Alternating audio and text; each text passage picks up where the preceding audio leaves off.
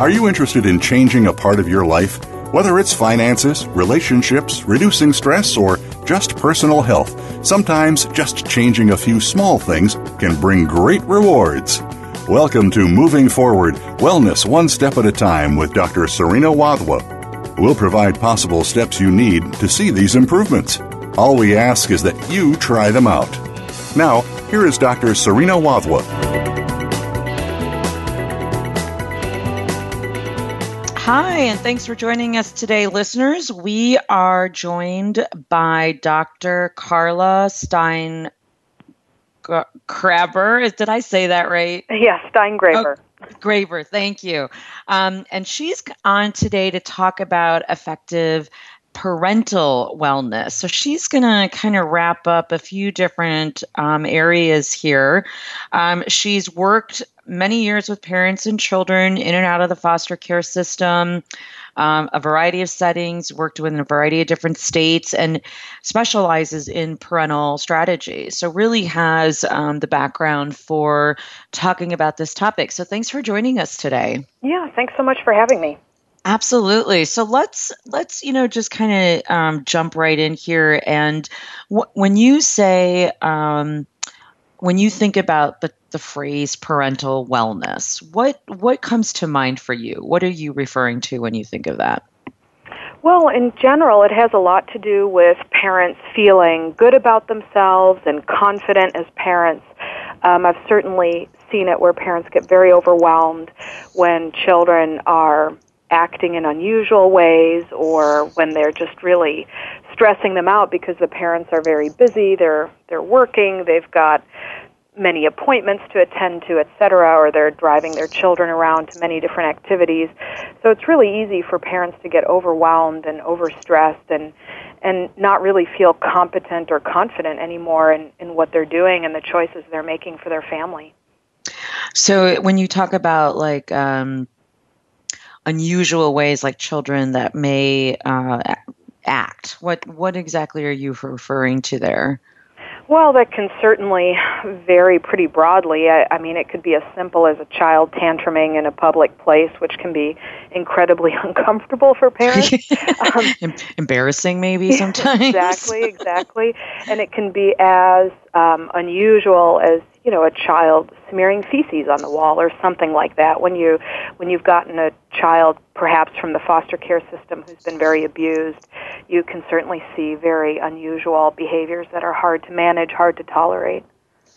Okay, so let's start with because I wonder if listeners, oftentimes parents may even question whether or not certain behaviors are quote unquote normal for things. So I guess that relates to what you're talking about in terms of unusual.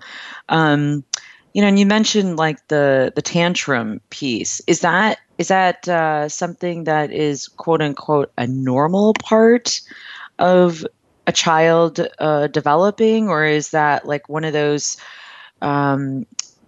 behaviors that parents really need to pay attention to? Well, a little bit of both, insofar that the term normal is a little bit confusing because a lot of it has to do with what has the child experienced and what is normal as a result of that. So tantrums, are they common? They're incredibly common. They are very typical. They're sort of a control maneuver. It's a way a child really can manipulate a situation. And, I use the term manipulate a little cautiously because at the end of the day, all of us are or have been manipulative at one point or another. So it's normal, but we just don't like for it to continue indefinitely throughout a person's life. So you're saying that parents, or just in general, we don't want manipulative, quote unquote, behavior to continue as a child develops. Yeah, for sure. Okay. Now, when you say children, can you give like an age range?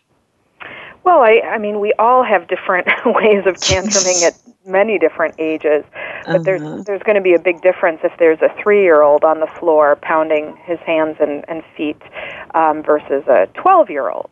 Oh, yes. So it would be very unusual for a 12-year-old to be doing that, although it is possible. It has happened.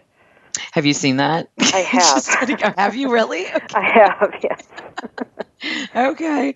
And so when, so I guess what you're also suggesting too is that, when parents are trying to understand what's going on with their kids, I mean, part of it is really looking at how old is their child, and is this behavior that's coming out appropriate for whatever age the child is? Yeah, for sure.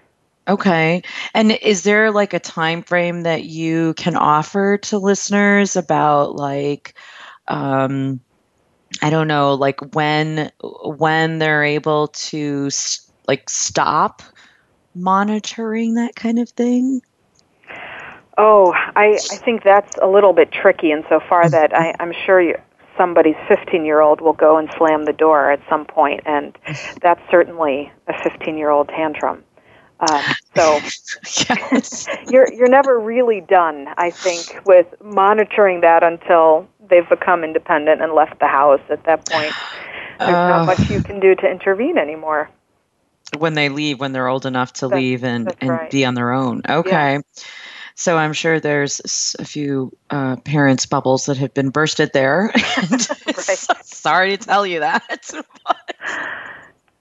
All right, so let's talk a little bit about, one of the things that you mentioned is when children are acting, and again, we're focusing on behavior. We're not actually focusing on the child themselves. I just want to make sure that I'm clarifying that difference. Is that kind of what you're pointing at? It's a really important difference, actually, because a lot of times you might hear somebody saying you're being bad or something like that, and it is really relevant to differentiate the behaviors the child is exhibiting and who this child is, because almost all children, with some very rare exceptions, they're good people, and they're good children, but sometimes their behavior really sucks. Yeah. Oh, yeah. Okay. I'm just thinking about times like when I was in a grocery store or a department store, and I'll see a child just, throwing a tantrum or really just creating a scene, and just seeing the mother or the father just not knowing what to do. Just feeling really helpless in the moment. Yes, yeah. And I imagine just from their looks, on their faces, that is a very powerless kind of feeling sometimes. Well, that's when you know the tantrum is working. Oh, interesting. Can you talk more about that? Well, it is about gaining control. The child wants something, whatever it might be, attention or the candy bar or not to be in that store anymore, and the parent has some other kind of mission to get through whatever the project is in a particular amount of time. And so the two wills are at odds. And so, if a child has at several points said, I don't want to go, or I don't want to be here, or I want the candy bar or something, they've certainly tried to let you know what they want, and they just haven't gotten the response they wanted, and so they go to the next step to make their will happen. Ah, okay. So it really is a battle of the wills. It is a battle of the wills, for sure. Oh my gosh, you know what? That might be a really good movie title. And it's all about tantrums in the grocery store. Exactly. Sounds fascinating. You could write the book on that, The Battle of the Wills. That might make an interesting book. Yeah.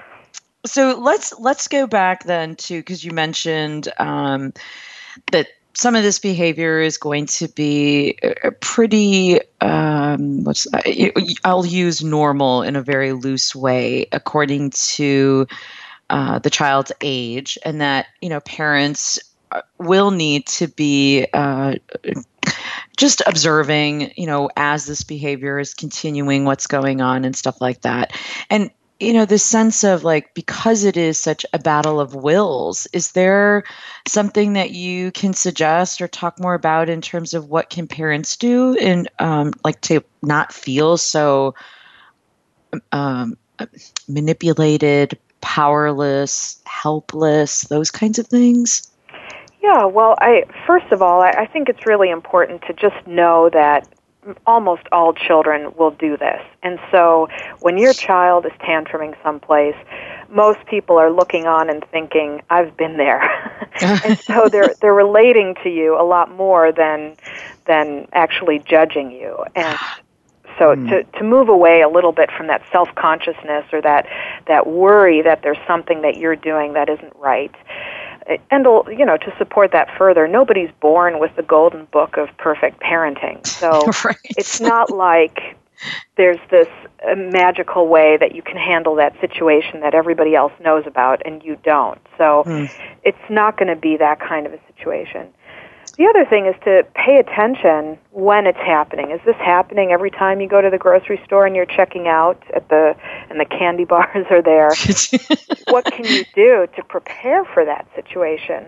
That might be a situation where you tell your child already on the way to the grocery store, if we get through this shopping trip and you don't throw a tantrum, then at home you'll get a candy bar. And you start to displace a little bit or move a little bit the reward outside of the area where the tantrum is happening. So it's kind of like like you're delaying that in some way. Right, yeah. You're teaching delay of gratification. That's exactly it. Okay. And so, well, what happened? I mean, I think that's a really great, what's the word I'm looking for? Strategy is, in terms of like, okay, so what you're suggesting for parents to do is to initially kind of take a look at when does this happen and where is it happening?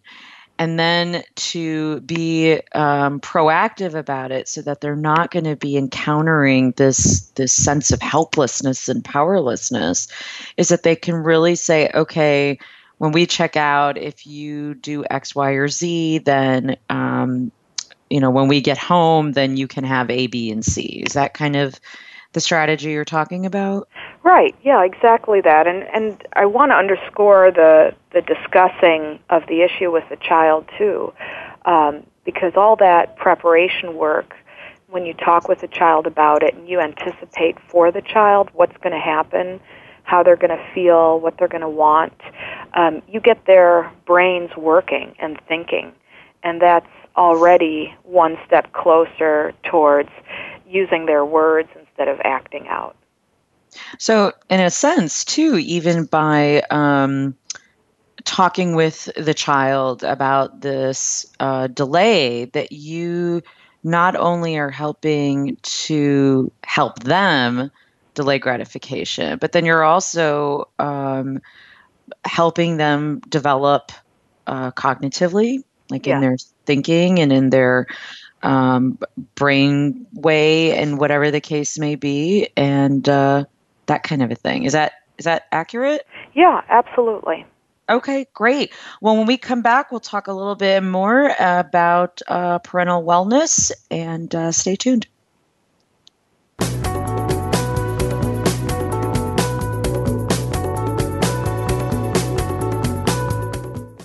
Learn more. Live better. Voice America Health and Wellness. How is your health? Do you want to know more about it? Every day there are new technologies, procedures, and healing techniques coming forward. To understand them, tune in to Speaking of Health with Dr. Michael Cudlis. Our guests come from different backgrounds in the fields of health and healing. We'll discuss new realities and modalities, from chiropractic to metagenics. It's all designed to improve your quality of life. Speaking of Health is heard live every Friday at 1 p.m. Eastern Time, 10 a.m. Pacific Time on the Voice America Health and Wellness channel. Take charge of your fitness and take charge of your healthy life. Listen for Be Fit for Life with your host, Chad Austin. Think back over the past week, the past month, the past years. Are you like a lot of other people? Too busy with the kids, work, travel, social calendars, business calendars, the day, the night, this and that. Make the decision to be healthier. Just do it. Chad Austin has made a living from motivating people to stop excuses and make fitness a priority in their lives. Tune in every Monday at 10 a.m. Eastern Time, 7 a.m. Pacific Time on the Voice America Health and Wellness channel. A fresh look at today's health. Voice America Health and Wellness.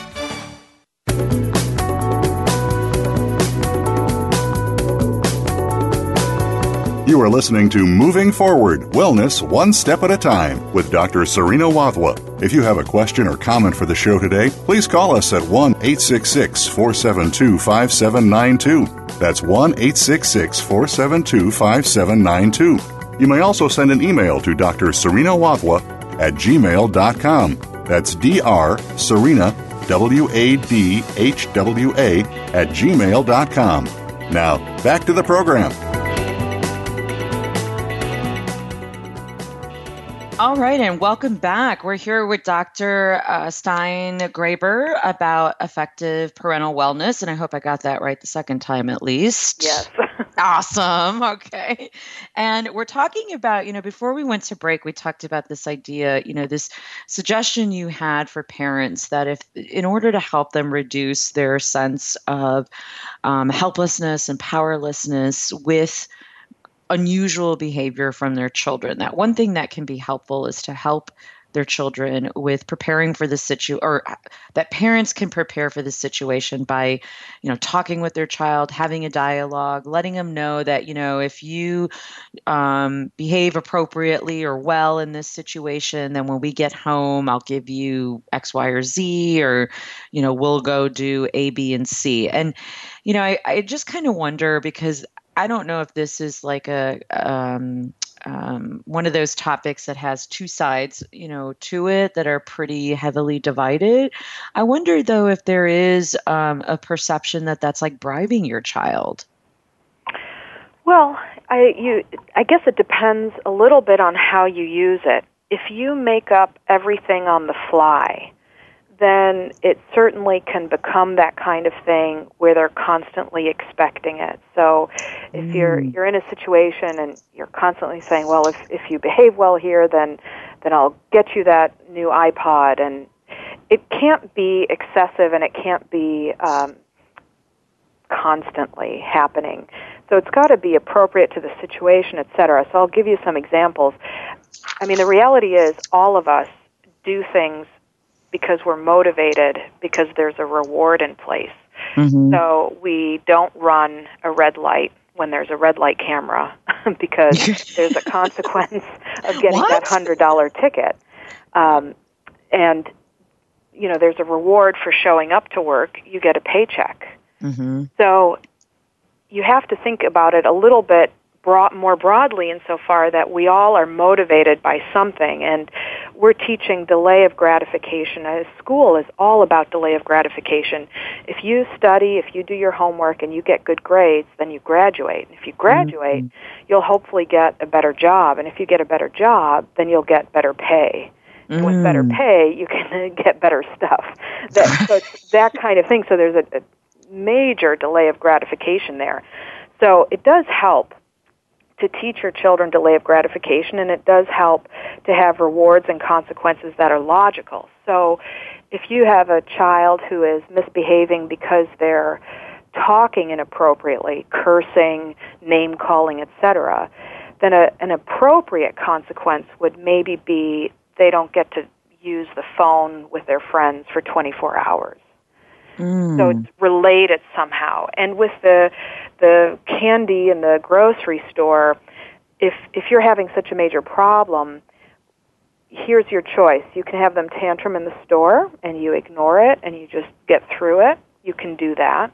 Eventually, the behavior will extinguish if it's not working. But if you are getting them that candy bar right away to stop them from tantruming, you are doing this. You are bribing them at that moment. So we're working, or what I'm trying to demonstrate in that case is working on delay of gratification, that if they can get through this situation, there will be a candy bar waiting for them at home, or something else that's relevant. But in this case, the candy bar in place of the candy bar at the store helps with that delay. Okay, so a lot of it is really about it really is about teaching children that they can't always get what they want in the moment that they want it. Exactly, yeah. Okay, and that it's not so much that they'll never get it. It's just right now at this moment it's not going to happen. At some point it will. Yeah, for most things. For most things. Yeah. So, like, can you give an example? Like you mentioned, I mean, I just want to go back a moment because you mentioned that part of what you thought was important about that is the discussion of actually having it with the children, about presenting them the situation and saying, here are your choices. Here's what you can decide what you want to do. And here's, if you want to have the tantrum, and then you could have the tantrum, or you can wait. And then when we get home, I will give you X, Y, or Z. And you talk about why, or you mentioned that it is important to have that discussion with them to let them know that you really don't want to be doing that kind of stuff just spontaneously, so to speak. And I'm a little curious about what how that works. That, like, if I'm with a child and we're at let's say the park, and then all of a sudden they want to keep pulling their pants down and urinating in the dog area. This is just off the fly. I'm not saying it ever happened. But like, so you're suggesting that it's important for me then to actually have this conversation with this child and say, here's kind of your choices. What do you want to do? It certainly helps. If this is a typical behavior, it's one thing if it's happened one time. Okay. Who knows what the reason might be? Children are curious. They try things out. Mm-hmm. So it could be it's just one of those things that happens. If it's something that they're doing typically, definitely it is important to have conversations with them all the time, regardless of what age they are. I mean, you can have these conversations with a 2-year-old. I'm not saying that the 2-year-old can answer back and give you a thorough explanation. However, their receptive language, their ability to comprehend what you're saying, is significantly better than their expressive language, what they can say to you. So already saying to them something like, we're going to the park, and I know you like to go potty in the dog area, but it's not okay to go potty there. Where is it okay to go potty? And have them show you. Is it maybe the toilet in the house, or if they wear a diaper, or whatever the situation may be, and have that conversation. And if you do that often enough, they will learn the right answer, just like studying for any test. Yeah. They will be able to tell you. And if they then continue to do the thing you don't want them to do, you can ask them, depending on what age they are, what that's about, what does it mean, what are they really trying to say to you. And if they're too young to do that, you can certainly start interpreting for them. If it were a 2 or 3-year-old, I might say something like, it seems like you're really pissed off about something. Tying it back into the fact that they're peeing in a dog area in this example. Or no pun intended. Well, no pun specifically intended. Oh, actually, you're trying to really translate it into something that resonates with them. Oh, interesting. Okay. Because usually these behaviors, they have a real meaning, and we've got to decipher what it's about. They didn't just pick that out of thin air. So you're even suggesting, like, for parents that may in order to work with either unusual behavior and even set boundaries, which we'll talk about in a minute, that really looking at the behavior and that the implication may be it's relating to something else that's going on for the child. Absolutely, yeah. Oh, that's interesting. Okay. What about, so you mentioned about preparing for the situation, that may be happening repetitively. Is there anything else that parents can do in order to just kind of maintain their own sense of helplessness, powerlessness, not thinking that they're the ones in the wrong all the time? Obviously, depending on what their reaction is, what may be appropriate or inappropriate. But is there a way to kind of lessen their own sense of that? I think what helps a lot is staying calm. The less you are losing your cool, the more you can really observe what's happening, even if the situation is making you anxious or self-conscious or feeling judged. If you can just stay calm, you still have much more space to think than you do if you're reacting. Okay, so even so just not getting angry even. Well, not expressing it. Not expressing it overtly in a very expressive way. Like yelling. Right, yeah, it's okay to talk through your anger. If you say to your child, I'm getting really upset right now, why don't we go home and talk about it? It gives you much more self-control and much more space to think and not get so pulled in and not feeling so overwhelmed. It's kind of a loop in the sense that the situation might be making you anxious, angry, and overwhelmed, but then you being that and therefore getting very expressive with your upset feelings is going to feed into you being more overwhelmed.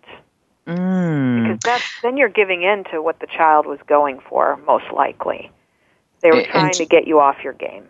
Ah, okay. And then by you reacting in a way that may be inappropriately expressive, like yelling at them or throwing another tantrum, like to match theirs or whatever the case may be, then it's kind of like, and I don't know if you're going to agree with this, but it's kind of like, quote unquote, they won. A little bit, yeah. Then the two of you are feeding off each other instead of moving in the direction that you ultimately want to move in.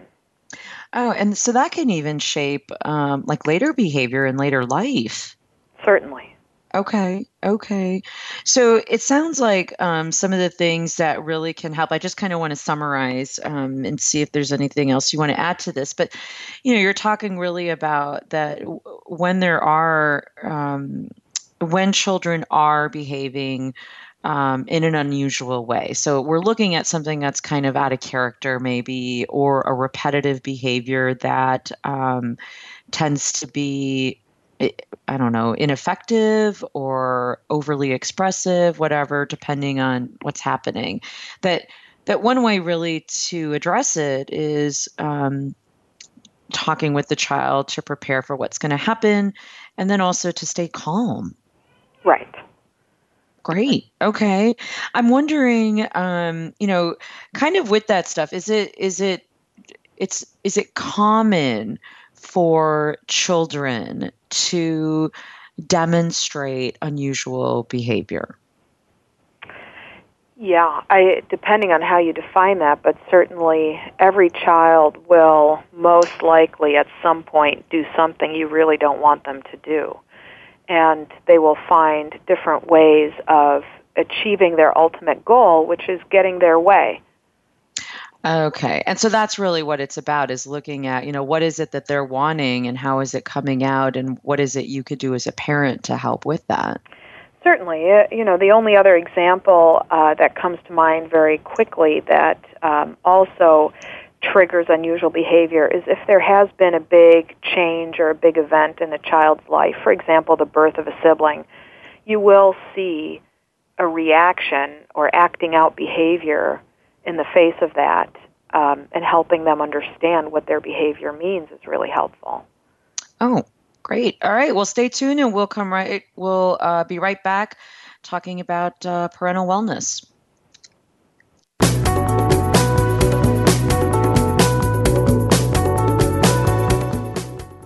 Step into a healthier you.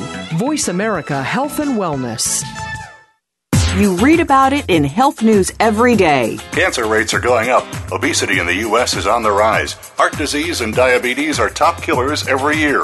We can follow the advice of our doctor, but cravings persist. Weight goes up and energy is still down. It doesn't have to be like this. Tune in for Body Balance Talk with your host, Jeannie Schmidt, along with Lucy and Madeline. You'll learn how you can work with your body to feel better and look better, too. Body Balance Talk airs live every Friday at 2 p.m. Eastern Time, 11 a.m. Pacific Time on Voice America Health and Wellness. Tune in to the Voice America Variety channel on the Voice America Talk Radio Network. Voice America Variety broadcasts a diverse array of topics, reaching a global community. Our experts come from all walks of life, and the topics they discuss are everything from current events, arts and entertainment, leadership, parenting, relationships, self-improvement, career advice, and a variety of other topics. Check us out today. You're sure to find something of interest. Voice America Variety. Talk on today's hot topics. If you have a loved one that is undergoing treatment for substance abuse or mental illness, you owe it to them and yourself to tune in to 1 Hour at a Time with host Mary Woods. This compassionate and educational talk show will help you help those that you love by better understanding their condition and their personal recovery process. Tune in every Monday at 12 noon Pacific Time to 1 Hour at a Time on the Voice America Health and Wellness channel. Recovery begins this hour. Opinions, options, answers. Voice America Health and Wellness.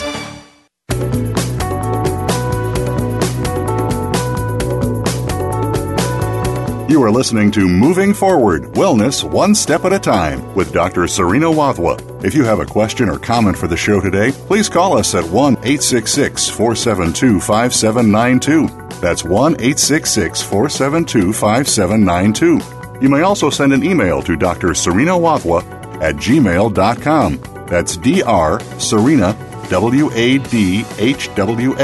at gmail.com. Now, back to the program.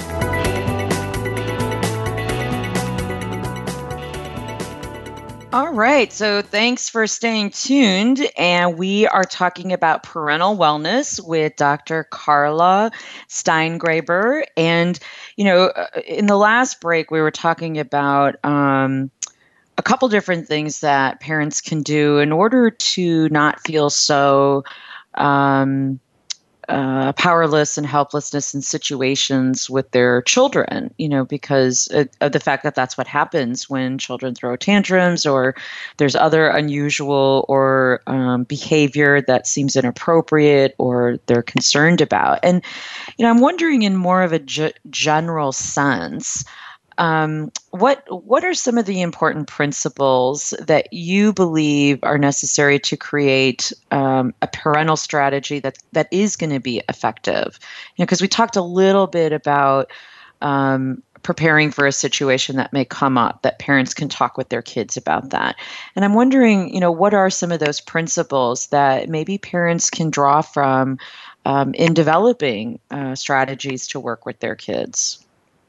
Well, one thing that is incredibly important is that all the people in the household, if there's more than one parent, if there are grandparents involved, if there are daycare workers involved, etc., that everybody's on the same page as to what the rules are. That is so important when everybody's got sort of their own rules. Not to say that grandmother can't have slightly different rules, like it's okay to jump on her furniture, but it may not be at home. But still, it's important that there's a lot that is the same and that the other people who are helping to parent the child are supporting what the primary parent or parents are saying. Okay, so one principle to be mindful about is that, and is that so one principle is that people are on the same page about what is going to happen in certain situations. Yeah, exactly. Like if you're trying to shape a particular behavior, maybe it's respectful language or no aggressive behavior, etc., then everybody's got to agree that's right. And when it happens, there's a consequence for it. Okay, and is that something then that, so let's say it's a two-parent household. So both parents then need to talk about that and agree on it and then be able to support each other with that. Yeah. The worst thing that could happen is that mom says something's okay and dad says something isn't okay.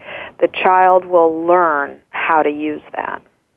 Yeah, and then plus they get a lot of mixed messages too. Absolutely, yeah. Yeah, which can be very, I know it's confusing for me when I get mixed messages, and I'm an adult, so I can just imagine what it's like for a kid.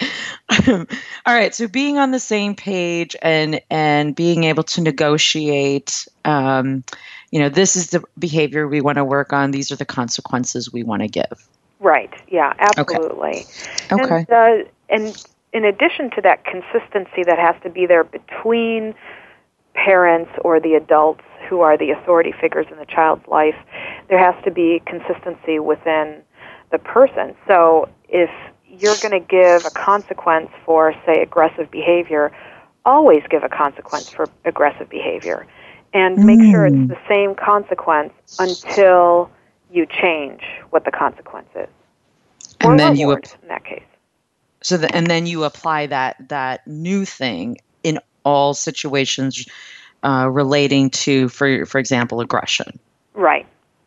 So can you give maybe an example of that, like how that may work in terms of, because what I'm thinking is, let's say that, my 2-year-old is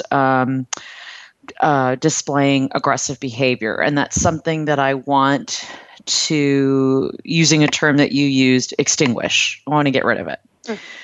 And so you're suggesting that, okay, every time I see this aggressive behavior, I'm applying a consequence to it, or maybe a reward when they're not doing it.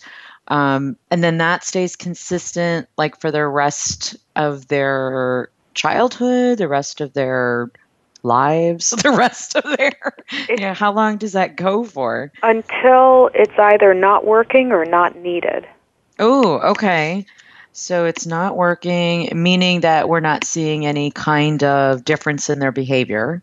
Yeah, like if the child is always being aggressive, say hitting their sibling, and you give them a timeout, and you keep doing it, but it's having zero impact, and you've been doing it now for 2 weeks, 3 weeks consistently, then you know that consequence is not working for whatever reason. So that's when you mean then to change the consequence. Right. Then you've got to rethink what the consequence is. Yeah. Okay. So the 2 principles that you've mentioned so far is be on the same page if you're in more than a one-parent household. And 2 is that you are staying consistent with the consequence and or the reward for a behavior, or a quote unquote against a behavior, so to speak. Right.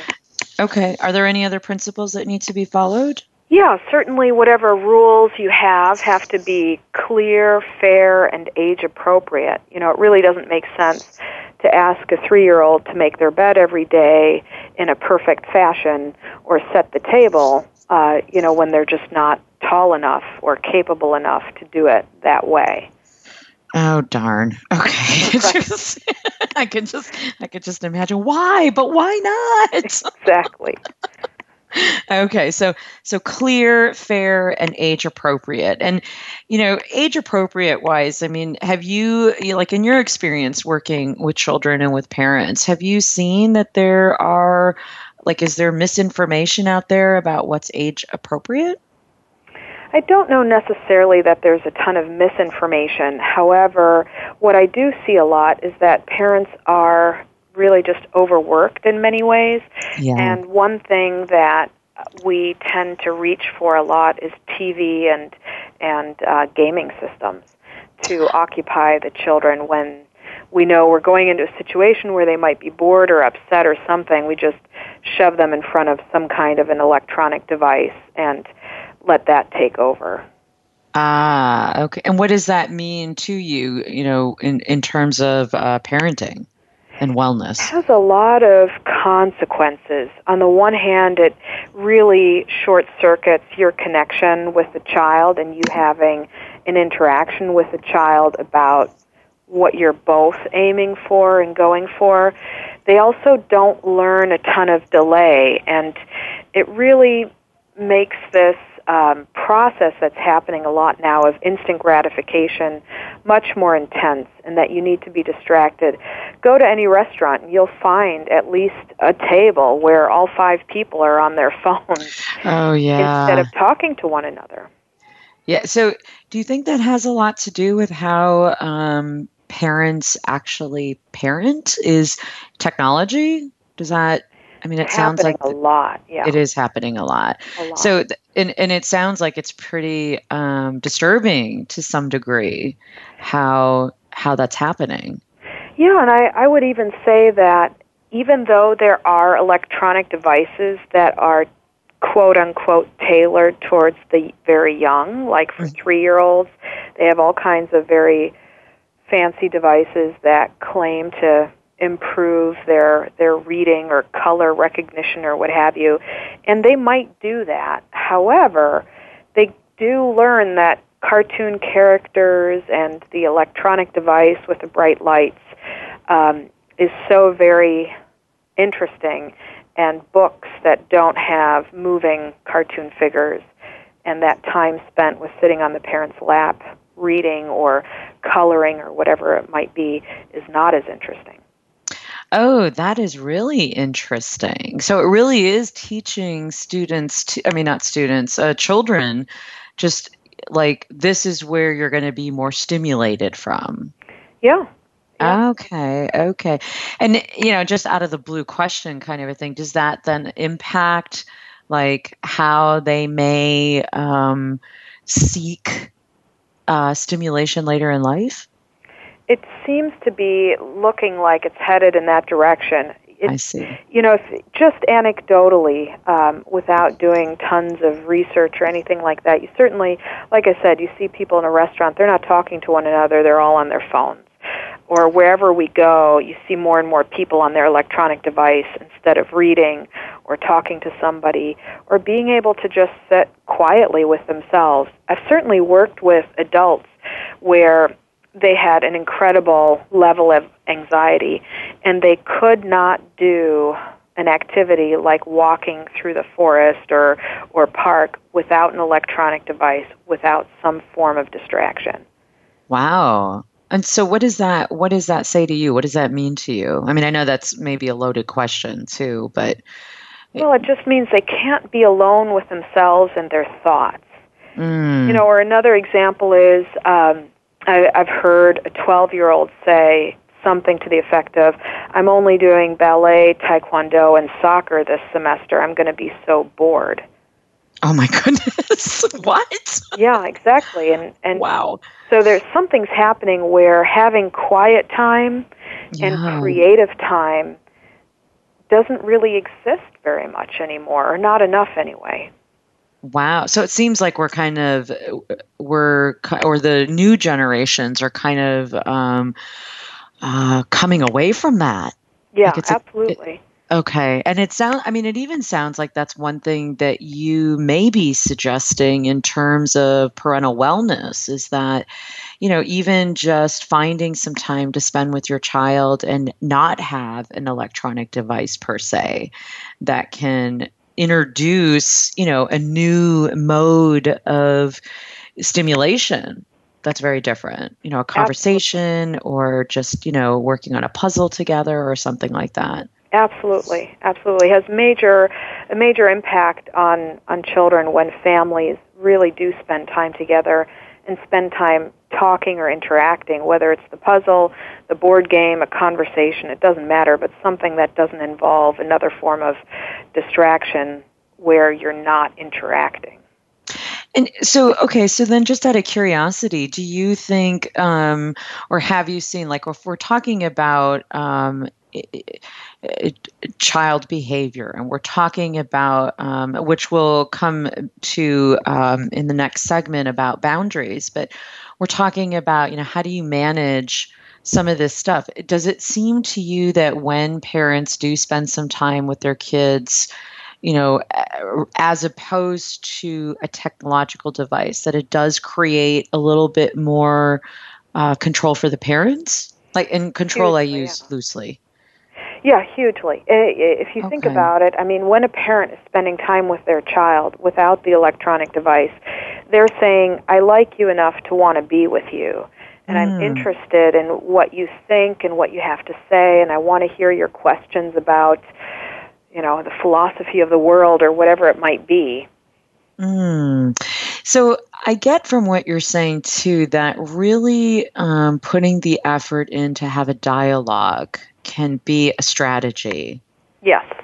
To helping children with unusual behaviors, even for parents to keep their sense of control and calmness, is really just opening up a dialogue with your kids. Right, exactly. You certainly get to understand better where they're coming from when they make choices. And they start to rely on you more.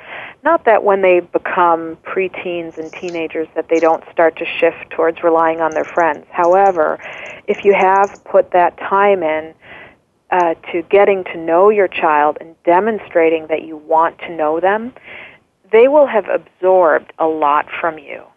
Oh, so that's really an important message then is when parents do spend time with their children and really be involved in that sense, you're really letting them know and affirming them. Absolutely, yeah. Okay, well, stay tuned. We'll come right back and talk about boundaries and how they relate to parental wellness. So we'll be back in just a couple of minutes.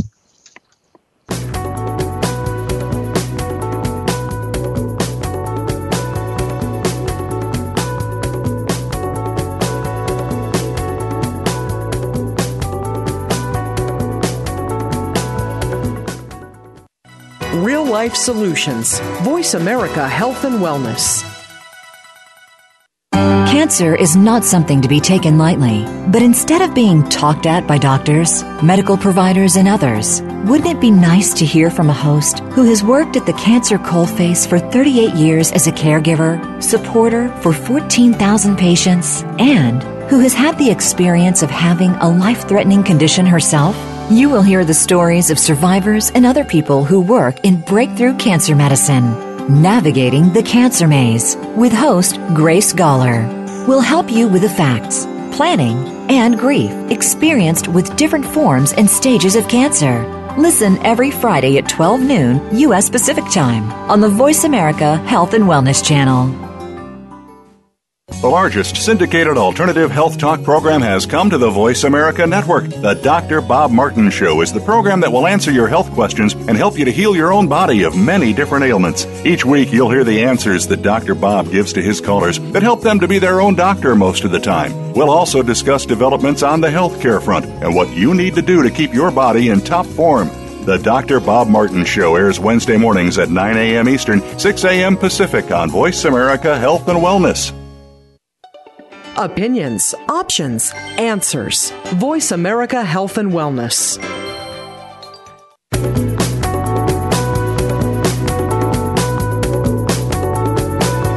You are listening to Moving Forward, Wellness One Step at a Time with Dr. Serena Wadhwa. If you have a question or comment for the show today, please call us at 1-866-472-5792. That's 1-866-472-5792. You may also send an email to Dr. Serena Wadhwa at gmail.com. That's Dr. Serena, Wadhwa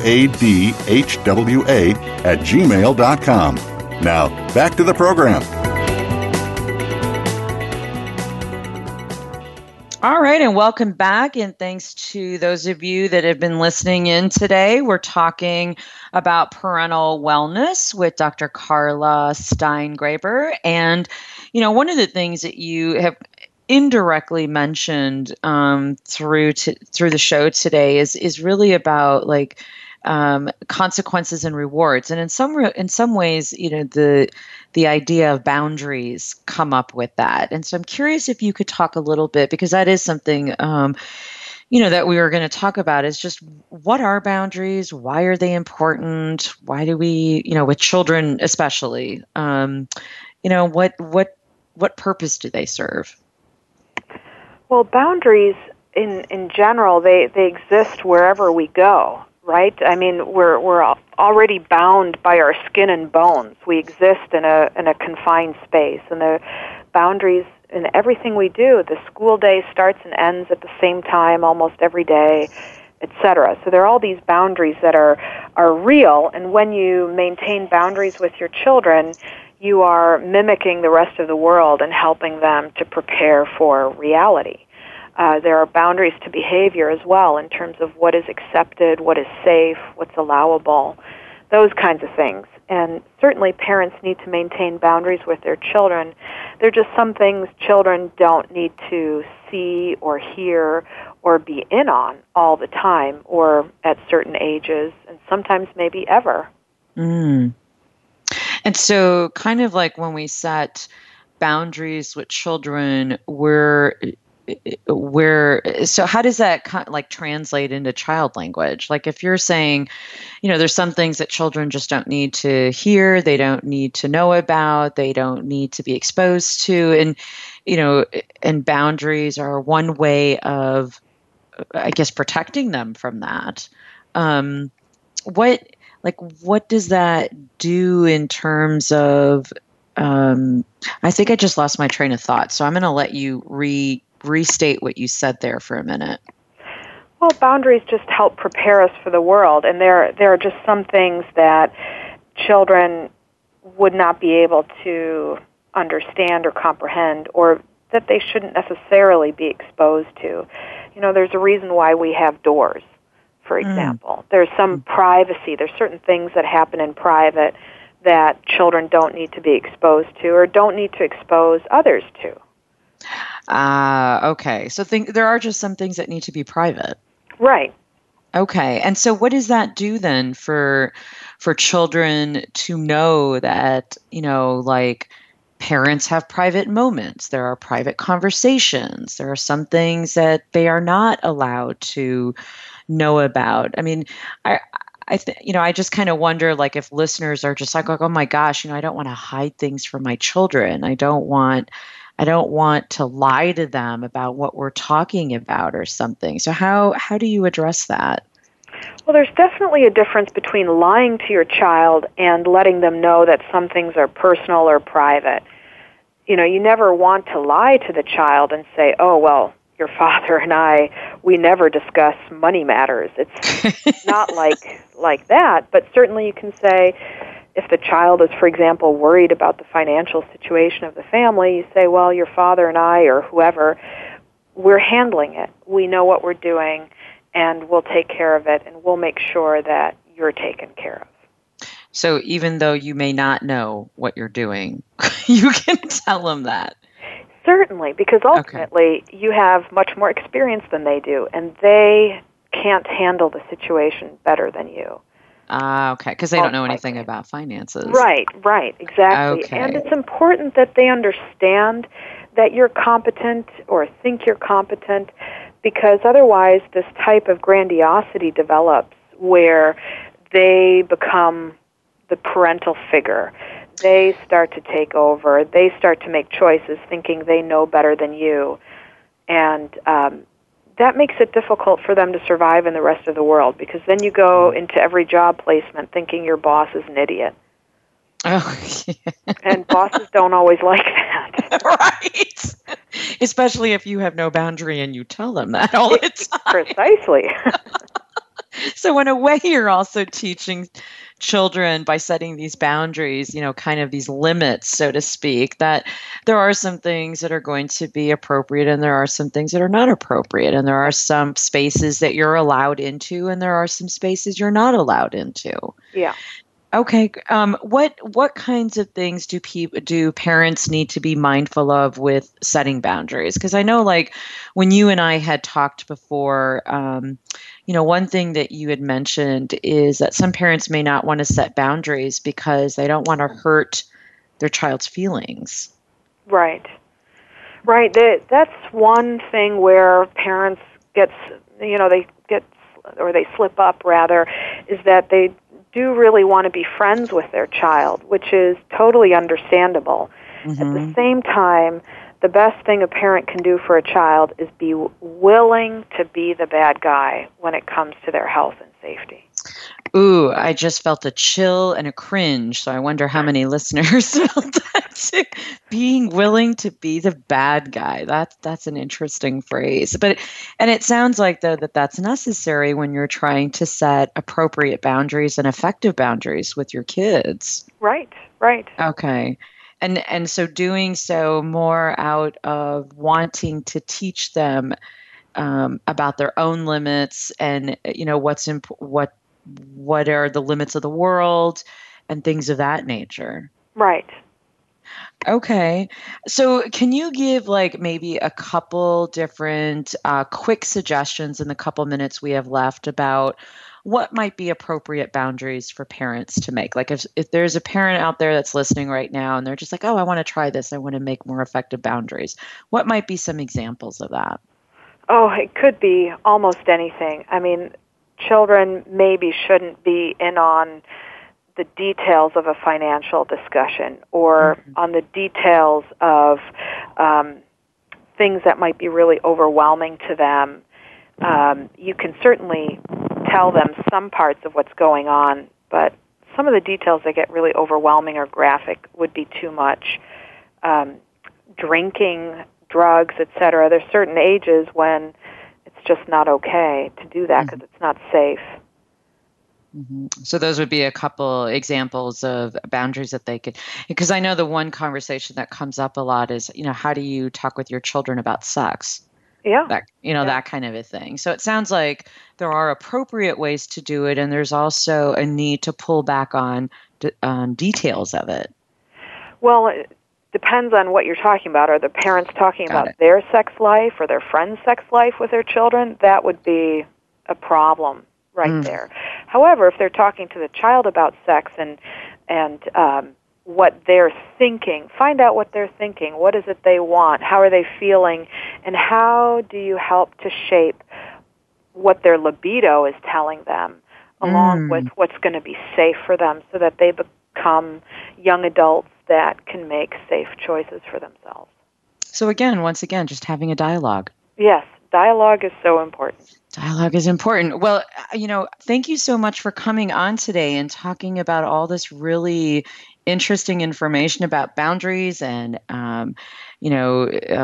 being able to manage some of this unusual behavior with children and how to keep your own sense of self when dealing with unusual behavior in a child. So if listeners want to get a hold of you, what are some ways that they can contact you?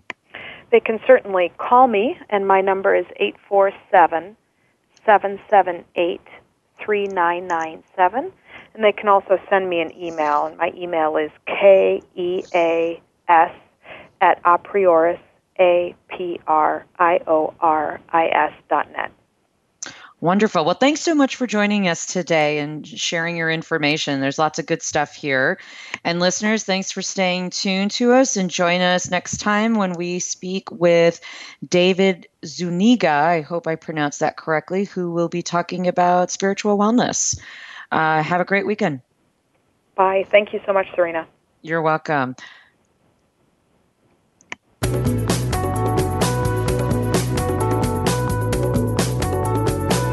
Thanks again for making the first of hopefully many changes this week by tuning in to Moving Forward, Wellness One Step at a Time. Dr. Serena Wadhwa hopes that you'll join her again next Friday at 1 p.m. Pacific Time, 4 p.m. Eastern Time on the Voice America Health and Wellness Channel. Have a great week.